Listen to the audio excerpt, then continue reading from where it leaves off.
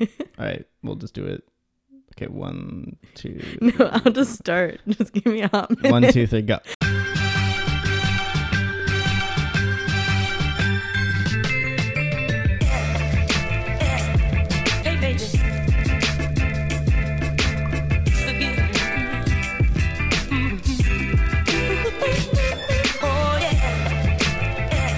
This is Sibling Revelry. I'm Caitlin Perliman. And I'm Andrew Merriweather. And we're siblings. And also roommates. And also best friends. And also co-boomerang preservationists. Yeah. I'm sure many of you are aware, since the rise of the Frisbee, since boomerang cartoons got canceled, the boomerang has been fading away. Since Australians... You know, we're being Australians, as they always are. Murdering people, murdering natives. Being criminals. Yeah, and so we decided to form a foundation to raise money. The BPS, the Boomerang Preservation Society. Yeah. And we're reaching out to you to donate and to think about what impact the boomerang has had for you and your family and your community. You know, for us, the Boomerang Preservation Society, we have one motto, and that is, we're going to bring it back. So anyway, if you have it in your heart, if you have it in your wallet, take a couple minutes. Yeah. Take a couple minutes. You know, for the price of a cup of coffee a day or whatever the hell it is people normally say. You could preserve the one boomerang. Probably more than one. For a child in need. So this is a podcast where we talk about various things across the spectrum, from robotic slaves to the impacts of gentrification on the world. And basically how it works is that one of us is going to bring in a topic. This week it is me. Kaylin has no idea what the topic is going to be, and we're just going to talk off the dome about it a little while and see what comes out of it, and then take some breaks in between to play some games. Sounds like a plan. So, Kaylin, before we get started, we need to tell our audience about our demographics for this week. For sure. Yeah, every week we speak for a different group. We represent the entire group. We are a part of it, but we speak for everybody. But if you feel like your group has been misrepresented, please feel free to correct us. Absolutely. All right. So, Andrew, who are you speaking for this week? Kaylin, this week I am speaking for all blue-eyed people who also own blue cars, who also only own a pair of jorts as their short repertoire. Jorts is all you got. Jorts is all I got. And your girlfriend hates your jorts. And my girlfriend hates my jorts. What else is new? All right. So I'm going to be speaking for all 5'2" people who can't whistle to save their lives. I've tried to learn, believe me, it's not happening. And who attended both of President Obama's inaugurations in person. Oh, yeah, that's right. And I was there for one of those. You were there for one of those. Which was great. Like, it was so cold. It was really cold. Although it actually was not as... that. You attended the second one, the one in 2013. I attended the one in January 2009 also, and that was freaking ridiculously cold and huge crowd. Yeah, I heard they the boxed crowd us all in, and we couldn't get out for like hours, and I thought my feet were gonna fall off, but it was worth it. Cool. Well, so you ready for the topic for this week? I'm absolutely ready. Well, so Kaylin, I don't know if you're aware, but the Oculus Rift came out. Do you know what? I have no idea what that is. So Oculus is this virtual reality company. Uh-huh. They're sort of like the cutting edge of virtual reality. And Samsung had come out with their own virtual reality system, around Christmas time this past year. But now, like, the real deal is out. Mm-hmm. So, you know how I am really into... perception robotics from an armchair place. I don't really I'm not going to build a robot, but I'm curious about what impacts those things are going to have on our day-to-day lives and our culture. And so I guess my question for this week is essentially, what is your greatest fear about virtual reality, and what are you most excited about with regard to virtual reality, if you're excited about anything, or if you're scared of anything? I'm not so much like freaked out for myself in terms of what virtual reality technology might do for me or not do for me or detract from my life in some way. I guess maybe a kind of bigger picture scale, in the same way that it concerns me about screens in general, as I do worry about human disconnect. I don't know. I think about the Minority Report when he goes to this virtual reality club, and they're just these rooms with the the paying clients in there experiencing whatever thing they really want to experience, whatever fantasy they want to have, like full sensory experience, but it's not real. So like there's a man who's like getting a lap dance from a stripper. Of course, it's a virtual stripper, right? No imagination. That's very easy to get. Yeah, seriously. I mean, unless it's like getting a lap dance on top of Mount Everest. Right. Which would be legitimately interesting. Although very cold for the stripper, I would imagine. But she's virtual, so maybe she doesn't care. Yeah, exactly. But that virtual experiences will take the place of real experiences. And maybe for me, this like belief that there is an inherent value in an experience being real. I guess if you're like, yeah, if you want the like experience of what it's like to stand on top of Mount Everest, but you know you're never going to climb it because climbing Mount Everest is really hard and really dangerous. And most people will never climb out Mount Everest. Like I could see that being like, oh, that's like a cool virtual reality thing you could experience. And of course, you know, it doesn't really compare to the experience of like actually climbing Mount Everest, but it gives you some sense of what it's like to stand on top of the mountain, I guess. So I there's a lot in there that I have questions about, but Okay. The first would be that, so there's a really famous philosophical experiment that's called the experience machine. Mm-hmm. And it goes essentially like this, like imagine that there is something that's basically like an immersive virtual reality thing. So not just that you're seeing stuff, but that you're actually, you know, feeling. So it's tactile, you can smell, you can taste, you can hear. It's a completely immersive environment where you can experience anything you want, right? Mm-hmm. And so the question is something along the lines of, look, like you could have the ideal life, right? You could like be whatever you want to be. You could have the relationships with the people that you want to have. You could, you know, go on as many adventures or go eat the best food or like whatever all the time. And the question is like, would you choose to stay in the experience machine forever, or would you choose to exist in the real world, big scare quotes there, like as we experience it now? Mm-hmm. Well, I think everything being perfect, I mean, first off, what a slippery definition that is. Sure. And of course you can't have pleasure without pain. You can't have happiness without sadness. All the yin yang sort of argument. But why couldn't you? I mean, like, why? Well, because you can't understand what one thing is without the other thing. But why do you? I mean, well, okay. So so the Mount Everest example, right? Like you could, like, if you want to be able to virtually climb Mount Everest without without it being so like really freaking cold and really freaking hard, and then you get to the top and you're like, okay, well, I did that. What was the point? Because the point is that it's hard. Right, but so in an experience machine, if you're somebody who likes to climb mountains, you just climb Mount Everest. You can make it as hard as you want it to be. But if you don't care about like the hardness of climbing a mountain, like you don't get any pleasure from that, then you would just get to the top. So is the point? So, but I guess the person who already wants to climb Mount Everest, who is a climber and wants to climb Mount Everest, why would they do it virtually if they could do it in reality? Well, because what if they're handicapped or something like that? Okay, that's fair. Or like it's just maybe they can't afford to get there, mm-hmm. right? So do it virtually. Or they don't want to actually risk their life. I guess I just wonder if the person, if you're crazy enough to climb Mount Everest, you're probably like risking your life and overcoming that is probably part of the high. Maybe. Okay, so like here's a personal example for mm-hmm. you. Would you rather go through the struggles of having to find a writing agent and advertise yourself and put in all that horrible, horrible work that's involved in selling a novel, as opposed to being in a world where you actually get to just write your novels and have them be consumed by wide audiences? And well, but these wide audiences aren't real. What do you mean? So I guess this is, I mean, then this leads into the other question, like what's not real about it? Well, the people don't exist. They only exist virtually. They don't exist, like, they don't have any agency. They're part of a program. They're not an individual. I mean, if they act like people. I don't think a person, a computer program, a character in a computer program who acts like a person is a person. Why? I mean, but how would you know the difference between them once you're in the world? Like, well, because I know I'm in a virtual world. So you're saying like because you entered into the experience machine, I would know that it's not real. So the things that you work for that are rewarding because of the work you did are not rewarding if you step into a virtual reality experience where you know you're going to get it no matter what.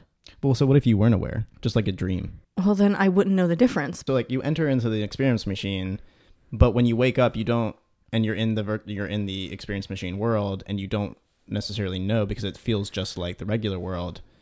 The question would be like, would you ever actually want to be brought out of it back to regular life? It's almost like signing a contract that's like, only leave me in the experience machine for a week, right? And then bring me out.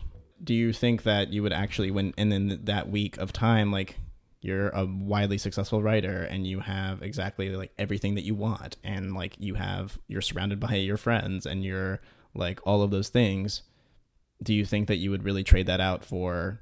Yes, because those people aren't really my friends. They're representations of my friends, but they're not really them. They don't have the randomness and the chaos that the real physical world has, and so they will do what they're programmed, what the virtual reality software has them do for me. But I don't exist in the world for people that I love to serve me in whatever way I need them to serve me. I exist to love them. So no. So I would not be unhappy if I got pulled out of it. Even if I was like living this fantastical life, once I got pulled out of it and realized it wasn't real, I would be glad that I was back in the real world.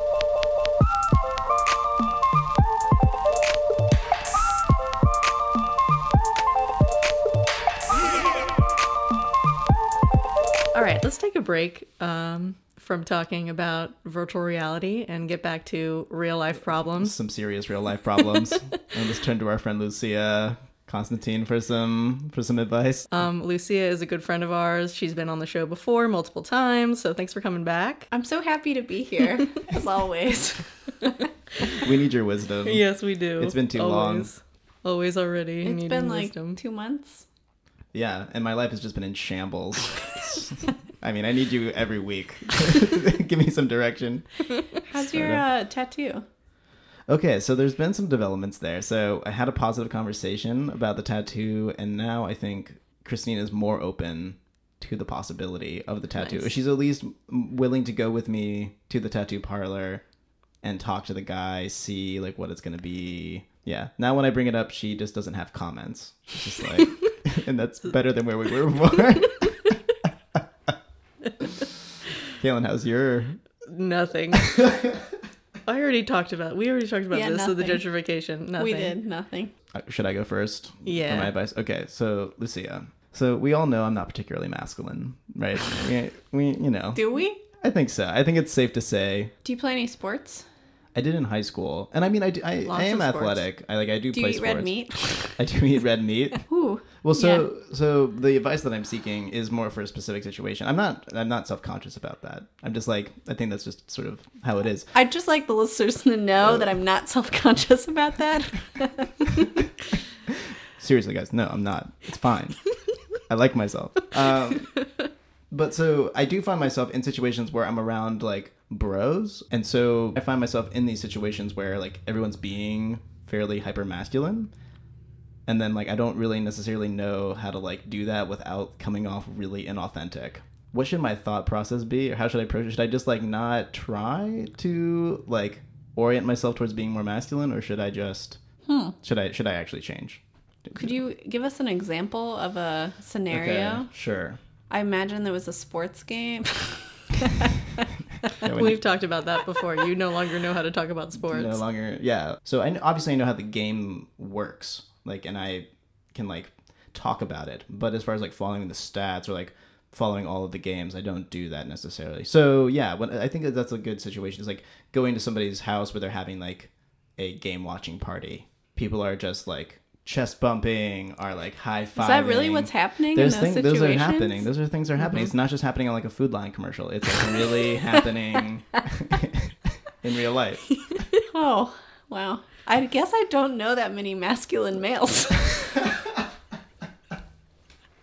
Great. It's what I'm learning. I think we need to reclaim the term masculine. Yeah. Well, I mean, you're right. And I'm not saying that like, yeah, like this is masculine, this is feminine, but I just mean like stereotypical masculinity. Mm-hmm. So what are you trying to accomplish with these males? To have a friendship with these people. Not necessarily an ongoing friendship, but like for them to feel like I'm like connected with them in this moment, you know, not just like an outsider just being like, yeah, this is cool. Like, okay, good. So in those situations, you're sort of maintaining somewhat surface conversations with the bros. Right, or just like being kind of awkward, being like, yeah, it's awesome. Like, you know? Sports ball. Go team. Yeah, I wish I could think of like a better example off the top of my head, but just sort of like a general like brotherhoodship thing is like just lacking. Yeah. I don't know. Huh. Well, I would think that the bros, one, recognize that you're not a bro. So we're not looking for that from you, maybe. I would agree with that. I'm concerned that you're projecting a lot onto them, like their Perhaps. responsibility, like, or that you somehow subconsciously worry that you're like making them uncomfortable by not fitting in, and maybe you should like let that worry go. Yeah, that's what I was going to say. I think they probably have bros that they can talk sports with, and they probably value the perspective that you bring to the, I don't know, Circle of friendship. You know, they're like, oh, Yeah. I wonder what kind of music Andrew is listening to. What are the cool new jams? Yeah, that's always where the conversation goes. Andrew, what are the cool new jams the rest of I mean, it's not like, I don't know, it's not like you can't, I mean, you know a ton about music and you listen to a very eclectic Yeah. mix. I like, bros listen to music also, and you probably listen to some of the same music. So maybe it's more of an issue of projecting anxiety onto a situation as opposed to it actually like existing. Or it's just like, we're like, instead of being like, I'm going to be myself and I'm going to find the common ground that we do have instead of trying to make common ground. Yeah. Yeah, I don't think you should try to be a bro, because they're going to see through that. Yeah. And I think you're also overthinking what they're thinking about you. Cool. Well, that's helpful. I hope so. Thanks, Lucia. I agree. Thank Yeah. God. Kaylin, what have you got? So this was a problem I was just thinking about. I have a friend who Friend. No, it's actually not. I sort of wish that this had happened to me, but it didn't.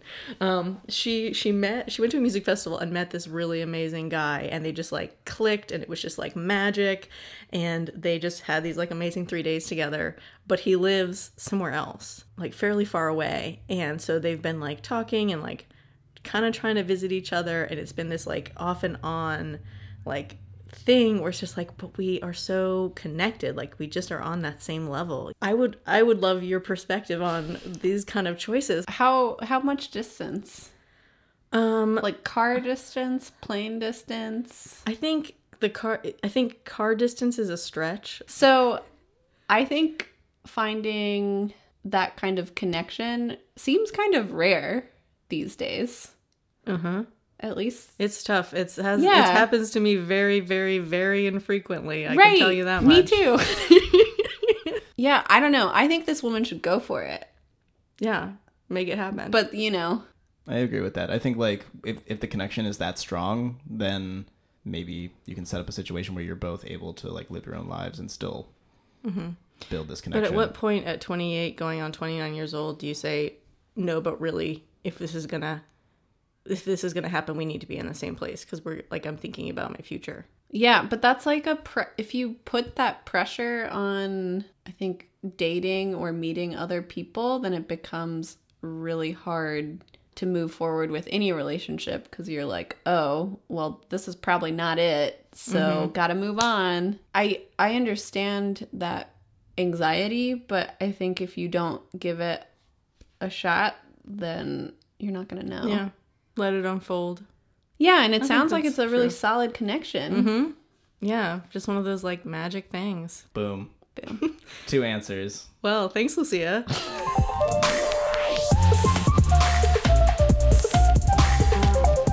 Would you stay in the experience machine? I mean, Well, yeah, of course. I mean, absolutely. To me, it's not even a question. Like, it would just be like, yeah. I mean, if I could live in a world where like I could do exactly like I could pursue exactly what I want to pursue and like experience all of that the world has to offer, and still have the people in my life and like have them be, not control them per se, but like, you know, they would just exist in this world and have all the characteristics about them that are, you know, like are wonderful in the relationship, whether they're quote unquote good or bad. But you could just be like, yeah, like those are all fine. I just want to be able to have all of my friends be close, like, and be able to see them, right?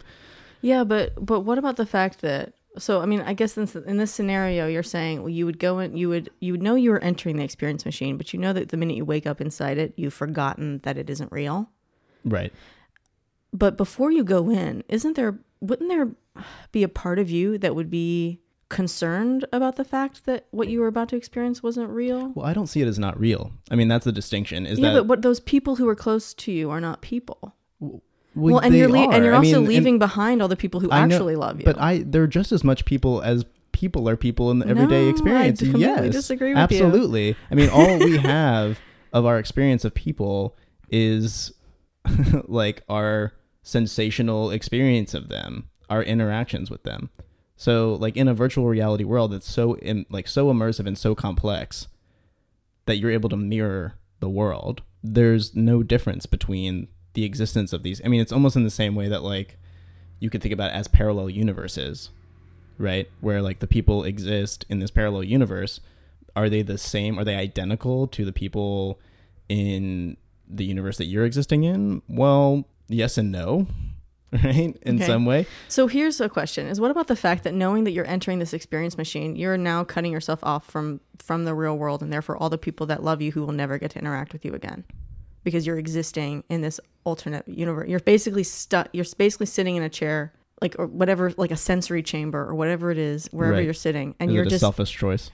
Right. Well, yeah. I mean, I think that's an interesting question, because we all who are like really grappling with this question already have like several, decades of experience typically in which we've built obligations, relationships already in this world. And so do you have an obligation to live between those worlds in some way because you've already built these relationships with those people? Right. Probably. I mean, I think that's probably the one thing that would really hold me back, is that I would have like family. I would have like my virtual reality family, and I would have my regular, my like this world family. And I've already made obligations to my this world family. Mm-hmm. Yeah. But then as soon as you're in the virtual reality world, like you start making obligations to other people. Right. But they're not people. So how are they not people? Like, how do you know that they're any less people than... They don't have consciousness. What do you mean they don't physically exist? They don't have consciousness. Them. Yeah, but they don't exist. But they exist. They're a program.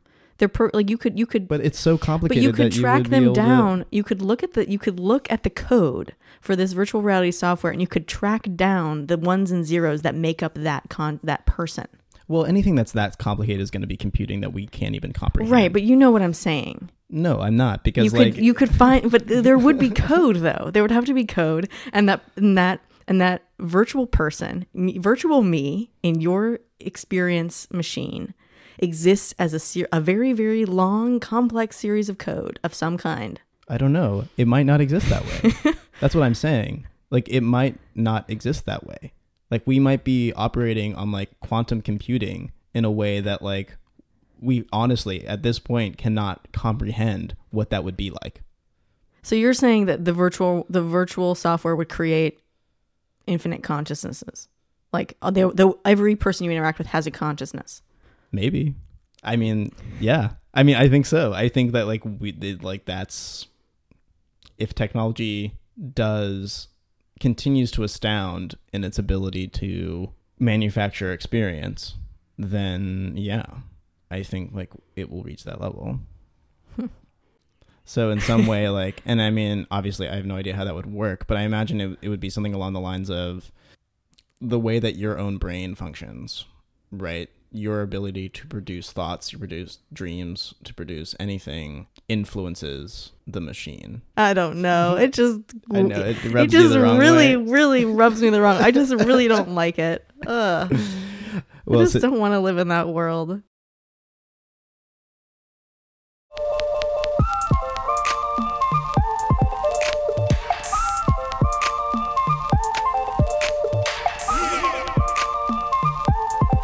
All right, Kim, let's take a little break from the virtual reality world and Yes, step please. back into this world for a period of time. All right. So I think it's time for a little bit of Who Knew, Yeah. where we share something new that we've learned in the past week or so, and we just talk about it a little bit. So what's something new you've learned this week? So I learned recently that you can be arrested for borrowing a videotape and not returning it, which is totally What? irrelevant today because like there are no Blockbusters left. But this North Carolinian guy named James Myers Jr. Was arrested recently because in 2002 he rented the movie Freddy Got Fingered and never returned it. I guess he forgot, or I don't know, he just had it, and then all Blockbusters closed. Right. But there was a warrant out for his arrest for not returning this It's video amazing tape. that a warrant is issued for that. So he's had this warrant out for his arrest for 14 years, and he never knew, because surely you can't be arrested for not returning Freddy Got Fingered because Who gives a crap about that movie? right. And so he was pulled over by a cop for having a broken brake light, and then he was like driving his daughter to school or something totally innocuous, and the cops pulled him over for that, and then checked his ID and saw this warrant, and were just like, so we have to arrest you because you borrowed Freddy Got Fingered 14 years ago. I hope they didn't say you borrowed a movie, never did. They said, do you remember renting the movie Freddy Got Fingered 14 years ago? And the guy was like, what? And he was like, yeah, I have to arrest you. And he was like, well, let me finish driving my daughter to school. So they let him like drop his daughter off at school, and then he turned himself in. Like, I don't know what the actual consequences will be. I don't think it's played itself out. I mean, obviously, like, got a lawyer for and the all love that. of God, like, hopefully They'll drop the case. But anyway, Tom Green got whiff of this and just thought it was hilarious that his movie was associated with it, and so he actually reached out to this guy and like offered to pay his legal fees just because he thought the whole thing was so ridiculous, which I thought was pretty nice. decent of him. That's good. So my question was like, okay, let's say they take this trial all the way through, and at the end they're like, you need to return the video and pay like some sort of fee. Like, who would he even give it back to? Right. Well, I don't know what happened to Blockbuster in terms of like its assets or like Yeah, like I don't think it exists anywhere. yeah, it just went bankrupt, right? It just I think closed. there's still like, I think there actually might still be a couple Blockbusters open. So he could give it back to that one of those random Blockbusters. Be like, great, we've got another copy of a movie that probably nobody Yeah, will watch. like, oh, perfect. You know what we were just missing from our catalog? Freddy Got Fingered. This has been in such high demand. Thank God we have this. Yeah. I mean, thousands of people probably have not returned movies. Oh, undoubtedly. But how many of those get turned into warrants? I don't know. Maybe.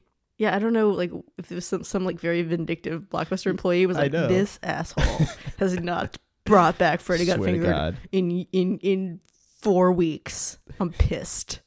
Time to call the cops.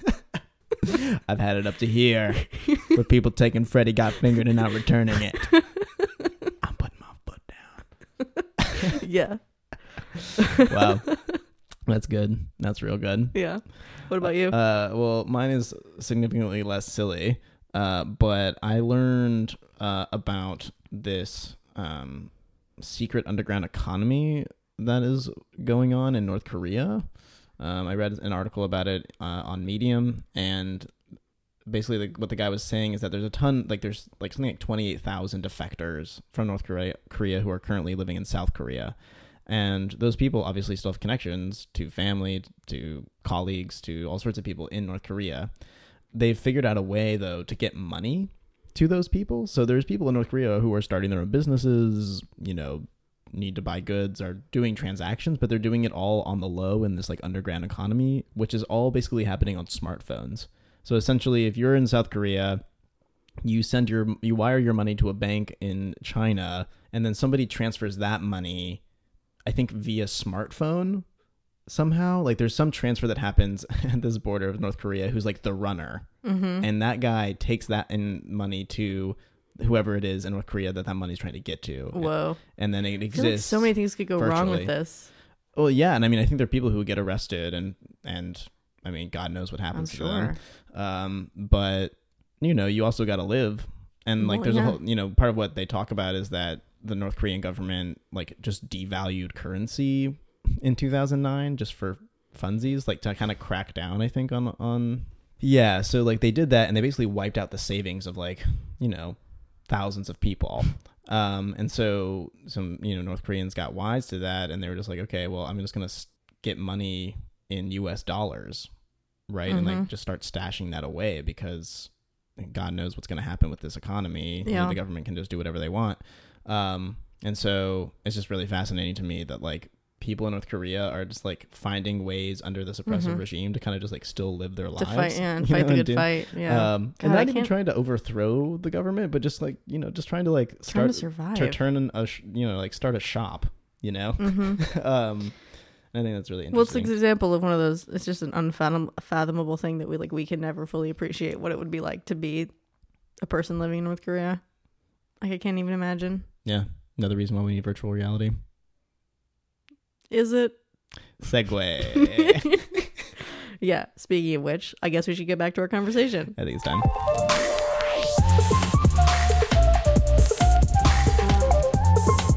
In a whole other realm, is this question about virtual reality and sex, which I think is really interesting. There's a great Vice documentary that sort of is exploring some of the virtual love industry that's emerging, because of course, like every time a new technology comes out, it's simultaneously like, how can we apply this to sex? How can we use this to kill people? Right. And how can we use it to have sex? Those are the first two questions that we ask about every new technology. We're still driven by our ids, let's be real. Yeah, exactly. Obviously, I'm sure you can imagine like the ways in which virtual reality is being applied to undoubtedly having sex. Well, I mean, we touched on a lot of this in our first ever episode when we talking about robotic slaves, but also talking about sex robots specifically. And so I don't want to rehash too many of those points.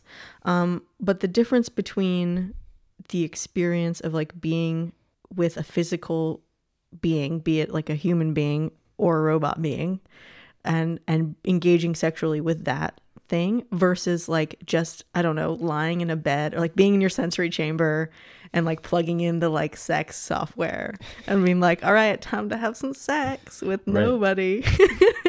Or, I mean, with anybody. Or with anybody. I mean, that's what's kind of, so like, because the difference between that and like the sex robot thing is that it's not so much that you're having sex with a thing that's, has an artificial consciousness. You're enacting literally any sort of sexual fantasy that you've ever had, and it comes to life. Well, on the one hand, it's like, well, what's the harm? Because people have fantasies all the time, and like I don't necessarily think we should like be like, well, you can't fantasize about having sex with someone that you'll never have sex with in real life, like whether it's a celebrity or someone you really are attracted to, but you can't have for whatever reason. On the other hand, there's something really fantastic about human sexual experience that is like, I might induce some eye rolling here, but the spiritual side of it. I know, right? Just so everybody knows, I just rolled my eyes. He just rolled his eyes like a douchebag. I know you know what I'm talking about. Yeah, no, I hear what you're saying though. And I mean, of course, that in this documentary, for example, they raise these questions about like, will this lead to people just not having sex with each other? And I don't think necessarily that will be true for most people, in the same way that I don't buy into like, oh, well, now I've watched so much porn that I can't have real sex. Yeah, exactly. I think that the appeal of sex in a non-virtual setting like will always remain. I don't think it will be like, oh, this is boring in comparison to like soaring on a giant eagle. To that sex that I had with while having sex with Kim Kardashian. Right, exactly. Like, Is that your fantasy? Oh my God. Eagle sex? I don't want to get too personal here, but I think that's a little bit just like too much slippery slope. Oh, like, the very fabric of our like human psychology is going to be like torn apart by, Well, yeah, slippery slope arguments always really irritate me. It's like, we do have choice. We do have choices, right? Like we know where to stop. Like just because you let like a man and another man get married doesn't mean like suddenly people are going to be marrying goats. Like that makes no sense. Exactly. Though you mean people might be marrying goats virtual reality wise. Who knows? Yeah, virtually, I guess you could marry a goat. But if that goat is like, if your argument is that the goat, it may as well be a real goat, then it's still unethical. But what if it's a goat that like can talk? What if it's a goat that looks like Kim Kardashian?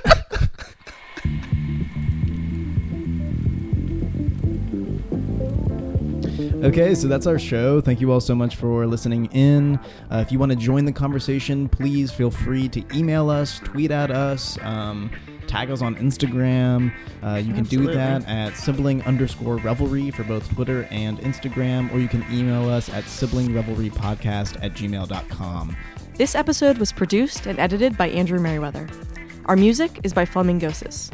You can find more of his work at flamingosis.com.